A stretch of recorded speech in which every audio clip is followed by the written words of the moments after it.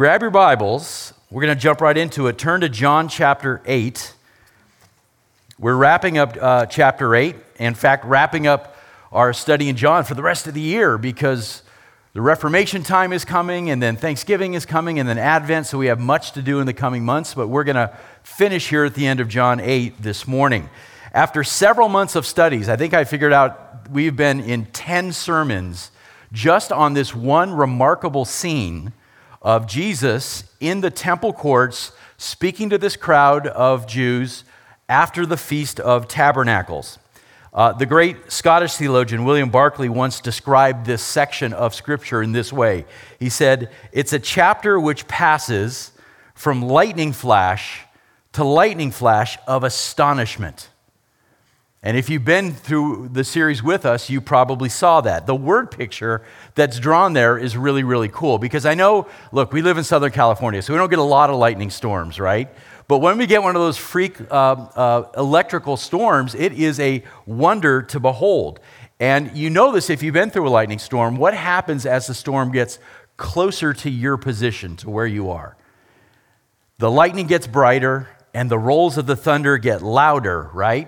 And that's what Dr. Barclay is talking about. Throughout this scene that started in the middle of chapter 7, goes all the way through chapter 8, throughout this scene, Jesus has been making one astounding claim after another about who he is.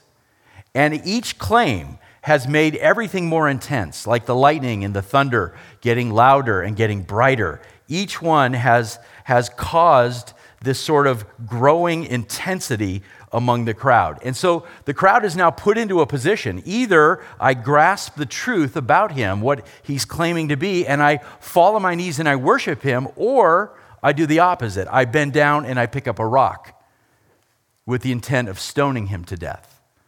That is the decision that has to be made in this particular moment. We've been saying this throughout this series. There is no middle ground between those two things, right? He's either the Son of God or he's a blasphemer of the highest order. So don't play the fool and try to claim he's something in between, which is what so many people try to do today. He hasn't given us that choice. C.S. Lewis said that very famously. Jesus hasn't given us the choice to say there's a middle ground there. Is he the Son of God or is he a blasphemer? Now listen to, before we get to today's passage, listen to the list of things that Jesus has declared up to this point. Listen to this and consider the sheer audacity of some of the things he has said to this crowd. He said, "Destroy this temple and in 3 days I will raise it up. I have come down from heaven," imagine. "I have authority to forgive sins. I will give you living water springing up to eternal life. Get up, take your pallet and walk. I am the Lord of the Sabbath. The Son gives life to whomever he wishes. He who hears my word and believes in him who sent me has passed out of death and into life. If you believe Moses, you would believe me. I am the bread of life. He who comes to me will not hunger. All that the Father gives to me will come to me. He who eats my flesh and drinks my blood has eternal life, and I will raise him up on the last day. If anyone is thirsty, let him come to me and drink. I am the light of the world. He who follows me will not walk in darkness. Unless you believe that I am he, you will die in your sins. You do not know God. Your father is the devil. If anyone keeps my word, he will not see death." Those are some wild claims, are they not? Again, put yourselves in the sandals of a first century Jew hearing this rabbi from Nazareth say such things. How would you respond? Now, this morning, we're going to add one more claim to that list as we look at verses 56 to 59. There's our verses for the morning. But let's back up to verse 48 so that we're reading in context. But we're going to focus on those last 4 verses this morning. Beginning in verse 48, John chapter 8, it says, "The Jews answered and said to him, 'Do we not say rightly that you are a Samaritan and have a demon?' Jesus answered, 'I do not have a demon, but I honor my Father, and you dishonor me. But I do not seek my glory. There is one who seeks it and judges. Truly, truly, I say to you, if anyone keeps my word, he will never see death.' The Jews said to him, "Now we know that you have a demon. Abraham died, and the prophets also. And you say, if anyone keeps my word, he will never taste of death? Surely you are not greater than our father Abraham, who died. The prophets died too. Who do you make yourself out to be?" That's that great question, right? Who do you think you are? Verse 54, Jesus answered, "If I glorify myself, my glory is nothing, or it means nothing. It is my Father who glorifies me, of whom you say he's our God. And you've not come to know him, but I know him. And if I say that I do not know him, I will be a liar like you, but I do know him and keep his word." Yeah. Whew. Now our verses for this morning. Here's what Dr. Barclay says about this section. He says, all the previous lightning flashes pale in significance before the blaze of this passage. Verse 56, "Your father Abraham rejoiced to see my day, and he saw it and was glad. So the Jews said to him, 'You're not yet 50 years old, and have you seen Abraham?' Jesus said to them, 'Truly, truly, I say to you, before Abraham was born, I am.' Therefore they picked up stones to throw at him, but Jesus hid himself and went out of the temple." So verse 58 is the lightning flash that is the greatest of all that we've seen thus far. Before Abraham was born, I am. This is Jesus throwing down the gauntlet right there in the temple courts. Far from trying to pacify this crowd, to try to win them over in some way, or to give them something simple and easy to chew on, he makes this shocking claim about his relationship, get this now, both with Abraham and with time itself. Think about that.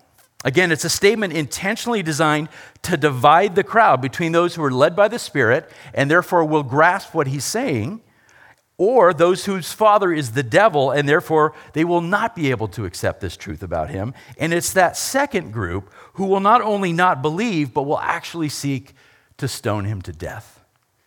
So, question for us, which side of the crowd are you on this morning? There's no middle ground. You're either going to believe him or you're going to stone him. There's no middle ground. So as we finish this long section of John's gospel, this is a great time to examine your heart. What do you actually believe about God? What do you actually believe about Jesus in relation to the Father? A.W. Tozer has this great quote. I'll put it on the screen. He says this, "What is God like? What kind of God is he? How may we expect him to act toward us? Such questions are not purely academic. They touch the far-in reaches of the human spirit, and their answers affect life and character and destiny." He goes on. "To our questions, God has provided answers. Not all the answers, certainly, but enough to satisfy our intellects and to ravish our hearts. These answers he's provided in nature, in the scriptures, and in the person of his Son." So there's a few things we should know about God. Let me share a few things with you. First of all, we as human beings, we are the sum of our parts, aren't we? Mind, body, soul, whatever terms you want to use, but God is not the sum of his attributes. He's very different than us. In fact, the early church father, Athanasius, is famous for codifying a phrase which, if you think too long about it, it'll make your brain hurt. He said, "God is made of nothing." He's made of none. He just is. He's not the sum of anything. God is made of none. Every attribute of God is true of all of God's being simultaneously. In other words, he's always entirely wise, always entirely loving, entirely just, entirely merciful, entirely faithful, and so forth. He's all of those things all the time simultaneously. It's really beyond what we can even fathom in our little puny minds, right? And while man's character is inherently corrupt and subject to change, and while our physical bodies slowly weaken over time, God is different. He is utterly and perfectly holy. He is forever unchanging, and he neither improves nor weakens in any way. Now, there's some attributes about God that are what we call communicable to you and I as human beings, as creatures made in his image. There are things that are partially mirrored in us, things about God that are partially mirrored in us. For example, God is perfectly wise, and we who are made in his image can show a measure of wisdom in the way we live our lives, right? We sort of mirror in a very small way what God is. While he's absolutely just in all of his ways, we are capable of pursuing a measure of justice in the way that we live as human beings. And then there are a whole list of things that are what we call incommunicable. There are things that are not transferable in any way from God to the creature. And we just encountered one of them here in John 8. God is eternal. God is eternal. We, of course, had no pre-existence, right? We come into existence at a certain time. There was no Jeff No until June 21st, 1963. And then I came into existence. That's very different from God, right? The theological term that we use for that concept in Latin is a se, from self. God is from himself. He's said to possess aseity. Aseity. And in that aseity, we can speak of God of being two things, both immanent and transcendent. He is both near and far away. Meaning, he thoroughly permeates his creation. He is present everywhere in time and space, but he's also above and outside of his creation as well. So he's immanent and he's transcendent. And while everything in creation has a cause, God himself is uncaused. He simply is. That's the great truth here in John 8.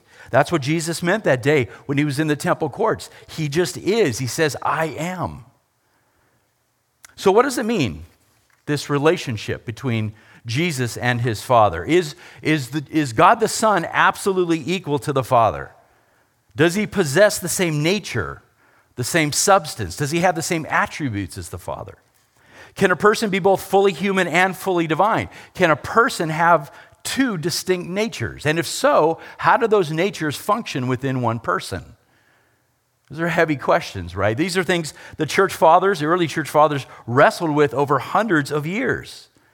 And to get the answers, they took the biblical text, used it as their data, and they constructed theological frameworks so that they could understand, here's what the nature of God is, here's what the nature of God the Son is. And through many writings and many councils and many creeds and confessions and much hot debate, they came to a consensus about who God is, who Jesus is. They left us creeds and confessions that we can look at and we can study. We can examine them. We can affirm them. And just as a side note, you know this about me, this is part of why church history matters, right? Because scholarship is done over time by brilliant men and we stand on their shoulders today because they've done a lot of the hard work that we don't have to do today, and they suffered greatly for it. By the way, the early church made a lot of mistakes along the way too, didn't they? We know this, right, from history. The records of various heretics and heresies are well known. Some of you guys have studied them, from Marcion to Arius, to Pelagius, and to others. We know about the various heresies. Most of them related to the Trinitarian nature of God, and then also to the nature and substance of Jesus, God the Son. Some, in their desire to maintain the oneness of God, putting that above everything else, tried to say that Jesus was the Son of God, but still a lesser God than the Father. Or they would try to say he's a divine being, but he's still created. Insisting that in some way God could be a God, but not Almighty God, and therefore subordinate to God the Father.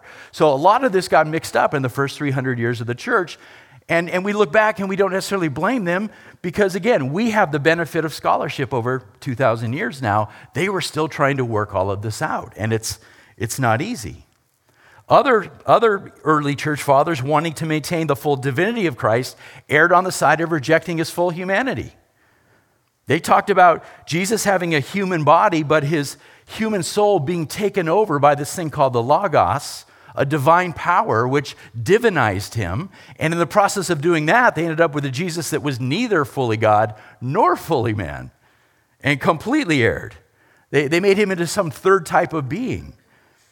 And sadly, many of these falsehoods, they still linger today, don't they? Because heresy has a way of sticking around. Have you noticed that? It just gets recirculated by people over the generations. And both of the primary Christian cults, Mormonism and the Jehovah's Witnesses, still hold and teach some of the very ancient heresies that have been condemned for hundreds of years. For example, some will teach that Jesus is the first spirit child conceived by Father God and Mother God, that he came into being as the first created being and then was empowered to create everything else. That's still taught today. That he's not equal to the Father. He's subordinate to him as a lesser God. So they'll say he's God, but they'll have to say he's a lesser God, and frankly, then they have a hard time understanding why they're not polytheists. Think of the many problems that these types of heresies cause. Again, as we try to understand who Jesus is in relation to the Father, think about the heresies and what it causes. How can you stand firm on monotheism, the idea that there's one God, while saying that there is God the Father, one God, and a lesser God, Jesus, who would be a second God? That, if I'm not a math major, but if I've got one God and a lesser God, I've got two gods and I'm a polytheist. Right? That creates a real problem. If Jesus was created by the Father, then how do we baptize in his name? How do we worship a created thing? The Bible condemns worshiping anything that is created.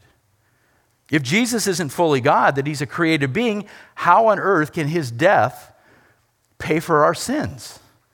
Pay that debt that we owe on the cross. The Romans crucified many men. Can any of those men crucified, pay our debt? No. If Jesus isn't fully God, he can't pay it either. So the church has had to fight hard, long and hard, on some very basic truths over the generations. First of all, that Jesus is of the same nature and substance as God the Father.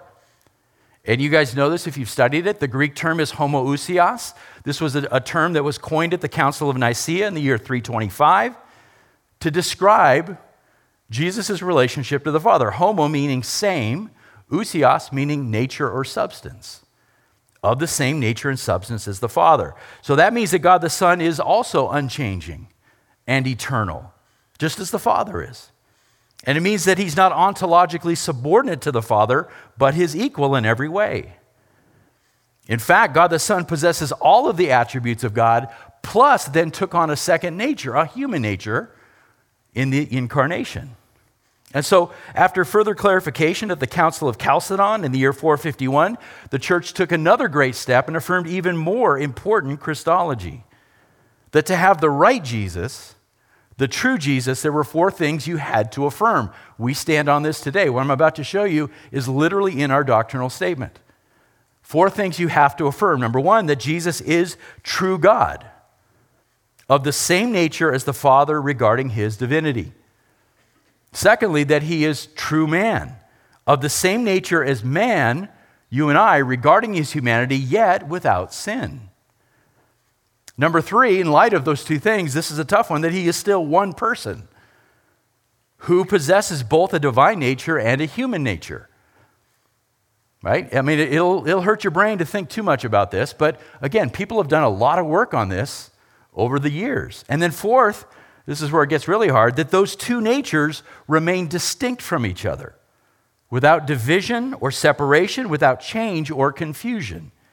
Meaning that the two natures don't get mixed up in Jesus, they don't get jumbled up, right, into some third type of nature, or that one nature dominates the other. They're distinct without change or confusion. Now you're sitting here today, you're like, man, I did not sign up for a theology class. Why does all of this matter? Well, because of these truths that I just laid out, Jesus uniquely qualifies to be everything that he claims to be in Scripture. That makes it important.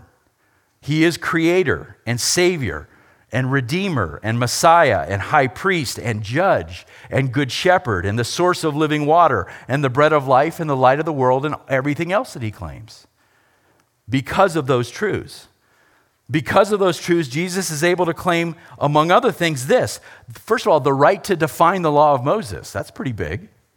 The right to forgive sin. The right to grant eternal life to whom he chooses. To have had fellowship with the Father in eternity past, before the world was made. To have come to earth from heaven, his true home. To be a king of a spiritual kingdom that is not of this world. To have angels who do his bidding. To teach with the authoritative voice of God, to claim messianic titles for himself, to be the object of man's worship, which determines if a person enters into eternal life or eternal death. Those are big things. Those things are only possible if we get the right Jesus, the true Jesus. Amen? Because of those truths, Paul can tell us this, just to add some more scripture to our morning, that he, God the Father, rescued us from the domain of darkness and transferred us to what? The kingdom of his beloved Son, in him we have redemption, the forgiveness of sin. Now, who is that Son? Paul goes on to say, well, he's the image, the icon of the invisible God. He is the invisible God because we can't see God the Father. He's spirit. Jesus takes on flesh. He is the representation, the visible manifestation of God. By him, all things were created, Paul says. All things have been created through him and for him, for his glory. He's before all things, and in him all things hold together. Who is sustaining everything? Why does this planet continue to stay on its axis? Jesus is holding it together. For it was the Father's good pleasure for all the fullness of deity to dwell in him, and through him to reconcile all things to himself. We could do a whole preaching series on just Colossians 1 in that section, right? Later, Paul says this to Titus. He says, to look for the blessed hope in the appearing of the glory of our great God and Savior. Did you catch that? Our God and Savior, Jesus Christ. That's who he is. Because of these same truths, Peter can affirm this. He can say that those who've received a faith of the same kind as ours, by the righteousness of our God and Savior, Jesus Christ. And then he says that Jesus' divine power, his power that he possesses as God, has granted to us everything pertaining to life and godliness. And the author of Hebrews can say this: in these last days, God has spoken to us in his Son. During this period, the church age, between the cross and the resurrection and the second coming, in this age, God has spoken to us primarily in one way, through his Son. The final and greatest revelation of God in his Son, whom he appointed heir of all things, through whom also he made the world. And he, Jesus, is the radiance of God's glory and the exact, what word? Exact representation of his nature, of the same substance and nature as the Father. And again, upholds all things by the word of his power. Guys, as a Christian, you ought to have in your heart and mind and in your repertoire, as you're talking to people who are asking questions about Jesus, places like this, you can go to Scripture to say, let me show you who Jesus is. And by the way, John 8:58, where we're in this morning, is really a great place to start. But to be able to jump to Colossians 1 and to Hebrews 1 and to go to as ambassadors for Christ, we ought to know these passages. We ought to memorize them. We ought to have them ready to go, always ready to give an answer for the hope that we have, right? Then last thing, consider the divine attributes that we see Jesus manifesting in his life. Like the Father, Jesus is said to be ase of himself. John 5:26 said that Jesus has life in himself. Like the Father, Jesus is unchanging. Hebrews 13:8 says Jesus is the same yesterday, today, and forever. He's unchanging. Like the Father, Jesus is omnipresent. We've seen this multiple times. Matthew 18:20 says, where 2 or 3 believers are gathered together in Jesus' name, he is there in their midst. Wow. Like the Father, Jesus is omniscient. John 1:47 says that Jesus saw Nathanael even before he physically arrived to meet him. John 2:25 says that Jesus knows what's in man. We're going to find out in John 16:30, it says Jesus knows all things.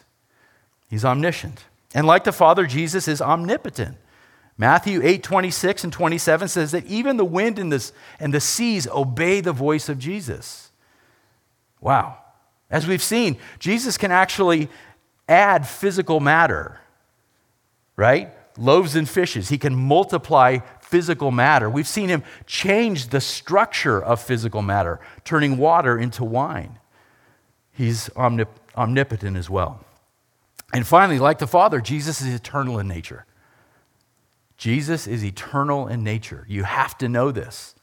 That brings us back to our text for this morning in John chapter 8. This is the final claim, the greatest of all the lightning flashes in this section when we see Jesus claiming to be eternal. So let's look at it again. Look at verse 56. Let's break these last 4 verses down, and then we'll conclude with some thoughts. Verse 56, your father Abraham, Jesus said, rejoiced to see my day, and he saw it, and he was glad. Now, that's a shocking claim, isn't it? If somebody made that type of claim today, what would you say? Dude is nuts. You would. That is a shocking. Abraham, he says, who lived more than 2,000 years before Jesus came to earth, somehow saw Jesus' day and he rejoiced over it. What could that mean? If you were there that day, how would you have interpreted Jesus' words? What would you have thought of that? Notice now that Jesus said that in response to a question that they had asked him. Look up at verse 53. Surely you're not greater than our father Abraham who died. Jesus says, yeah, I am. I am. And let me give you the evidence for it. Let me show you why that's true, that I am greater. Abraham looked forward to my coming from heaven. He understood who I am and what my mission is, and when he saw it, he rejoiced. He rejoiced greatly. But he saw the promises of God coming to fruition in me. That's what Jesus is saying here. And so these Jews must have looked at him like, what? I mean, with eyes bulging and jaws tightening and fists being raised. How dare you say this? Who do you say you are? How could a man who isn't even 50 years old claim to have seen another man who lived 2,000 years ago, they say? But did you notice the error that they made? They didn't really listen to Jesus, did they? They heard, but they didn't listen. We've talked about that before. They have an error. Jesus' claim wasn't that he saw Abraham, although he did, right? His claim is that Abraham saw his day. They actually make a mistake here. As we've seen time and time again, in their spiritual blindness, the Jews in this crowd, they're only thinking physically, right? They're not able to perceive the depth of the supernatural truth that Jesus is trying to share with them here. They're just incapable of it. Now let's ask the question, how is that possible? How is it possible that Abraham was able to look down the corridor of time and see what would take place in Jesus' day? You know what the answer is? I don't know. I mean, wouldn't it be great if, as an aside, let me give you the theological answer for how all this happened. We're not given it, but as you know, that does not stop preachers from speculating, right? Does not stop theologians from trying to guess exactly what's going on. So let me give you a couple possible explanations. First of all, we know that Abraham did come into contact with God the Son in the Old Testament, right? In what we call a pre-incarnate form, okay? So understand the distinction between, there are Old Testament manifestations of God the Son, but in a temporary way, a temporary form. When Jesus took on flesh, when he came to earth, that became a permanent nature. When we pass from this life and see Jesus, he will still have his perfect, sinless human nature. That's for all eternity. But what happens in the Old Testament is a temporary, pre-incarnate form, so that, and we call these things theophanies, by the way, or Christophanies, whichever term you prefer. But God takes on a temporary form that's adapted to life on earth so he can speak directly to his people. And Abraham was the beneficiary of that on a couple of occasions. In Genesis 18, for example, okay, the text says that the Lord, that's the covenant name of Yahweh, appeared to Abraham while he was sitting at the door of his tent in the heat of the day. First question has to be okay, so what did the Lord look like? Right? I want to know, what did he look like? Well, it says in the text that Abraham saw 3 men, right? You remember the story? 3 men, and they sat down, they had a meal. So that's why he had to take on a human form, right? Because he actually ate a meal with Abraham and with Sarah, his wife, and there was a conversation then about the coming promise of a son, Isaac, right? And then also a conversation about the ugly destiny of Sodom. And throughout this event, one of those 3 beings, at one moment he's being called a man, and at another point he's called the Lord, multiple times, man and the Lord. Okay? So there's no question that this is an appearance of God in this moment, and it only makes sense if you look at the Godhead, the Trinity. There is one person among the 3 who has the specific functional role of taking on a form and appearing to men. So this would likely be God the Son, right? or if you prefer, the second person of the Trinity, who took on this form to communicate with Abraham and Sarah. A few chapters later, in Genesis 22, we have the famous story of Abraham's almost sacrifice of his son Isaac, right? Genesis 22. And in that story, the text says that a being who's called the angel of the Lord appeared to Abraham, and he called out to Abraham and said, "Do not stretch out your hand against the boy. For now I know that you fear God," that's important, "since you've not withheld your son, your only son," catch the parallel there, your one and only son, "from me." From me. So this angel of the Lord speaks to Abraham, identifying himself as God. So again, there's little doubt here that this is God the Son appearing to Abraham, not as a man this time, but in some form that we understand as the angel of the Lord. So back to John 8, is Abraham familiar with God's Son? In some respect, we have to say yes. And then we add this really important passage from the New Testament, Hebrews chapter 11. You guys know what Hebrews 11 is? You should know this. It's the great faith chapter. Okay, so the author of Hebrews lists a number of Old Testament saints, talks about their faithfulness, and then it says this in Hebrews 11:13. It says, all these, and by the way, that list includes Abraham, all these died in faith without receiving the promises, but having seen them and having welcomed them from a distance. Think about that. So in some way that we can't really understand this side of heaven, through some form of special revelation from God to Abraham, he was made aware of how this future plan of redemption was going to play out.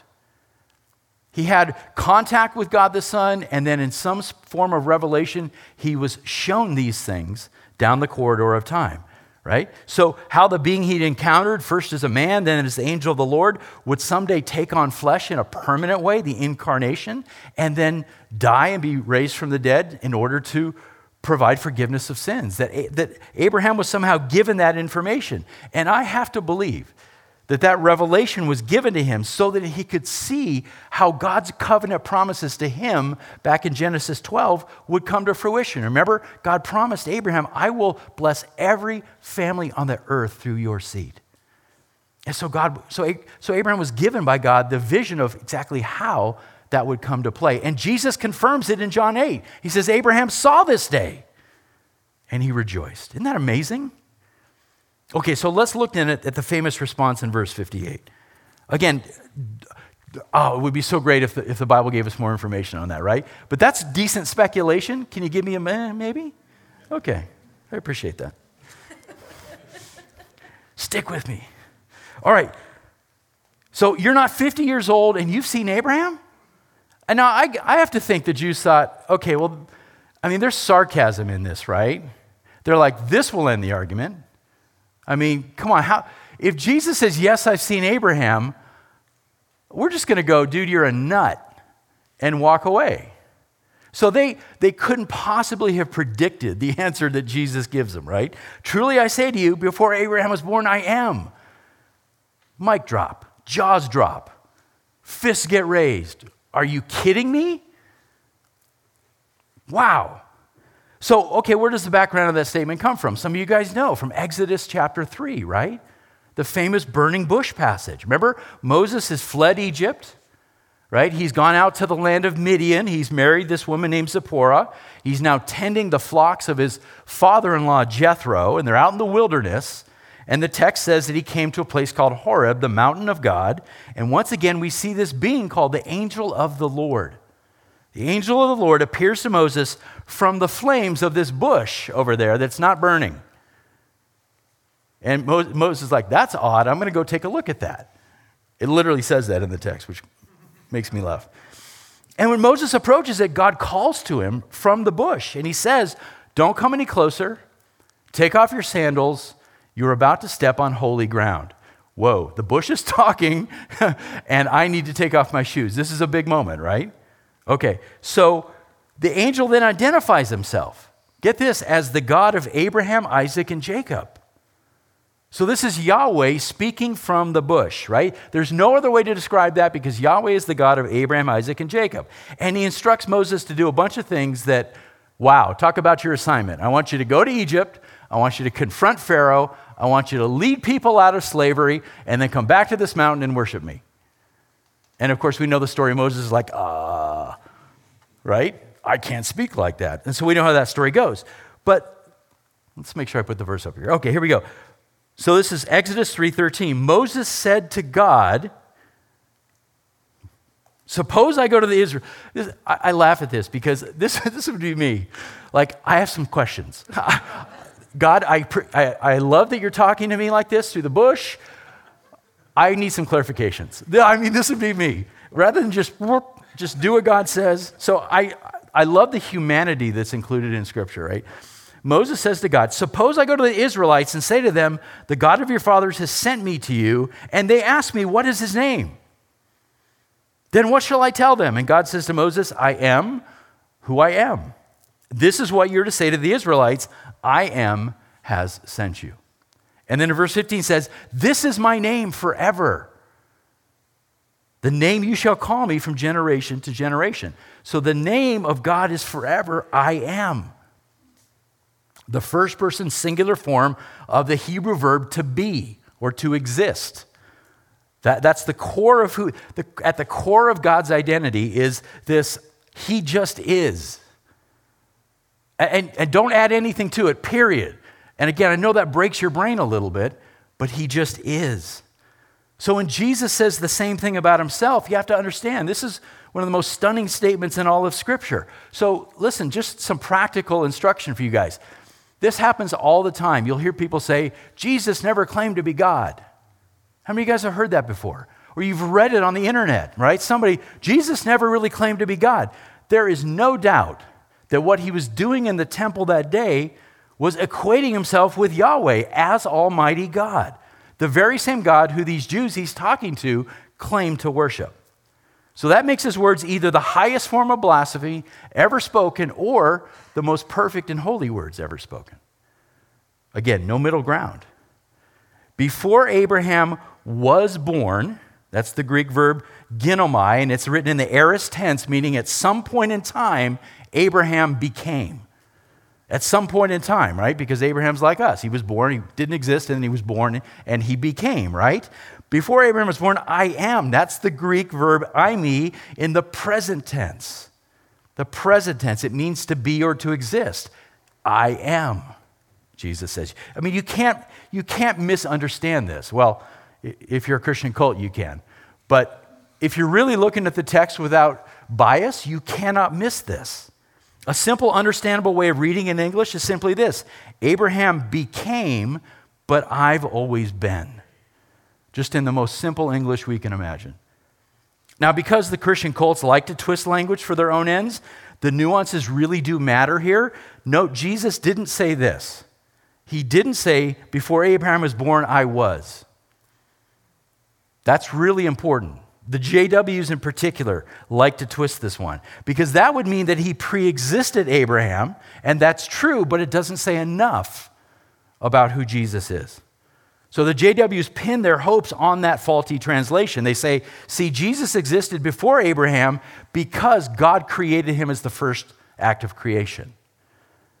So to say Jesus said, I was, would actually feed into their heresy.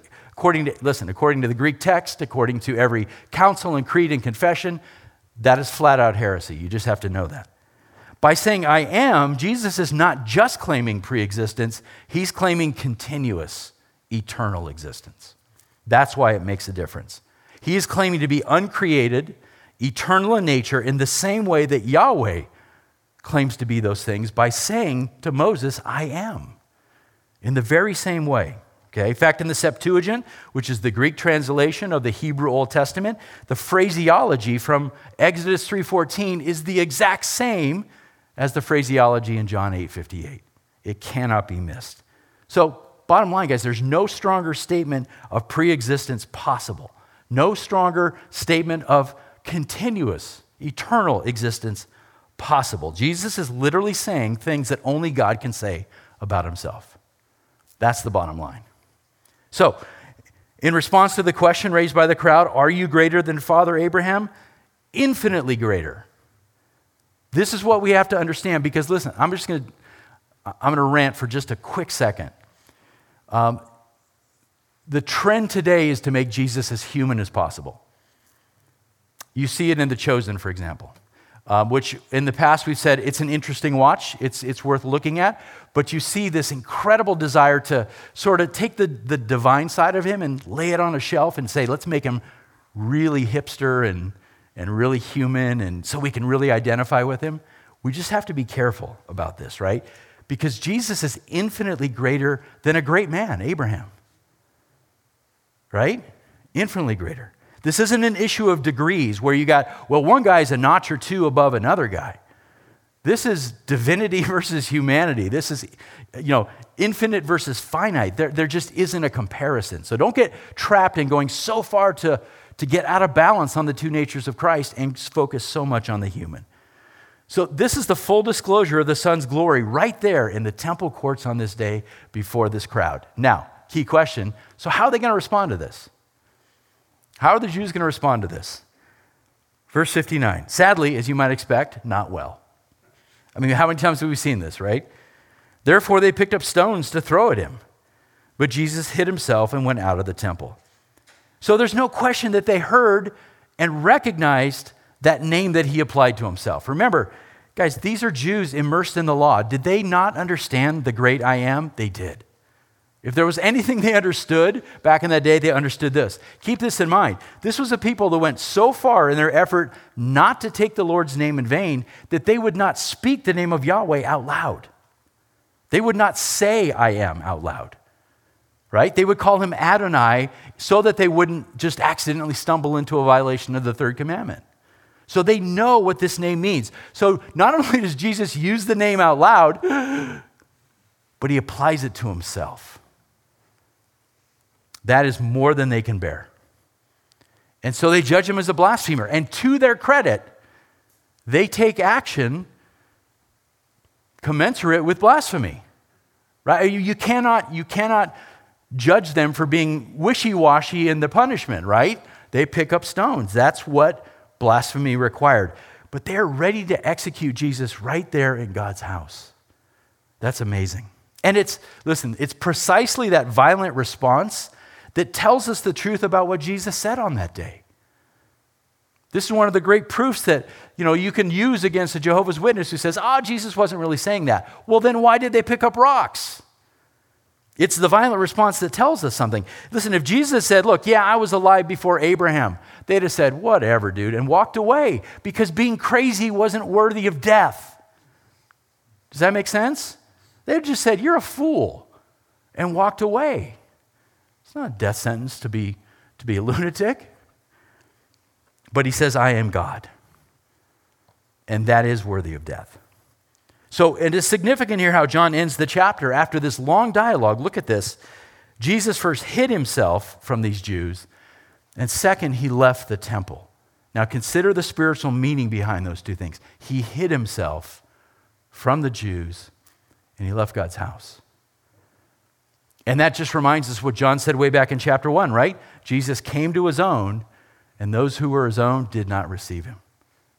So even as we wrap up this chapter, there's some spiritual word picture being drawn for us there as Jesus walks away from this crowd. They will die in their sins, won't they? Okay, let's wrap up. Just a few final thoughts. You know this, you guys. People today, they all think they know who Jesus is. And most of the people who claim to know something about him, it's not based in research. It's not based in study. It's not based on really knowing anything but maybe a soundbite or something they read on the internet. But people are not shy about sharing their ignorance, right? Either in person or on the interwebs. They'll make confident statements about who they believe Jesus to be, even if it's not rooted in actual research. So I cannot stress this enough, the importance for everybody here to make sure that if you claim to believe in Jesus, that you have the right Jesus, that you have the true Jesus, because only that Jesus can save you from your sins. That's it. You better, look, if we're going to get something right in the number of years that God gives us on this planet, this is something to get right. This is why we study the Bible. This is why we study church history, because important things hang in the balance. Eternal life and eternal death. You may have a Mormon or JW neighbor who you're like, but they're so nice. They are nice. And they're zealous for their faith, right? Sometimes they put us to shame how hard they work for their faith. But Paul tells us in Romans 10 that zeal without knowledge is useless.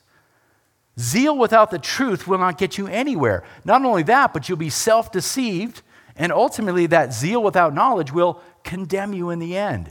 We've got to get this right. It makes a difference. Anyone who dares to take an honest, unbiased study of John's gospel is going to come to the conclusion, yes, we know what Jesus was claiming to be. Yeah, I mean, you can't, if you're unbiased and you just open the text and you're like, I'm going to push everything, it's clear what Jesus is claiming. I've given you a list of things that he's claimed. The question is, do you believe it? Do you really believe it in your heart of hearts? Do you believe that he was and is God the Son, the second person of the triune Godhead, equal to the Father in substance and nature and attributes? If so, now take the next step. Does that belief lead you to die to yourself and take up a cross and follow him as Lord of your life? Because if you don't get to step 2, it's just an intellectual exercise. That you just love doctrine and you're interested in the Bible and you're like, oh, I believe that. If you don't take up your cross and die to yourself and follow him as Lord, then that's just a mental journey you're on. It's an intellectual exercise. That is not sufficient for eternal life. And we can get wrapped up in that. So don't play games with God on this. He knows you better than you know yourself. You can't fool him. You might fool us, you can't fool him. Amen? There's an important story that comes out of Matthew's gospel. I'll wrap up with this. Chapter 11. And it raises a really good question for all of us. In this story, John the Baptist has been arrested. He's in prison. And he sends word to Jesus. And he asks this question. Are you the expected one, Jesus, or should we look for someone else? It's a sort of shocking scene, right? Because John the Baptist is also known to be a great man. But he's struggling with doubts now because he is suffering. And he is facing physical death. And Jesus answers him in the affirmative and says, tell John, look at all the miracles that are taking place. I'm giving evidence that I'm exactly who I claim to be. But he ends with this statement. I'm going to put it on the screen. And blessed is he who does not take offense at me. Interesting that he would say that to John. Blessed is he who does not take offense at me. That crowd in John 8 took offense at Jesus. They were offended by him. They were offended by his words. They literally stood in God's house and they stared God in the face and they heard the Almighty teach and they wanted to kill him. Think about that. Friends, today the venue is different, but the situation is not all that different. If you've been sitting through this preaching series, in this chapter in particular, you have heard God speak through his word.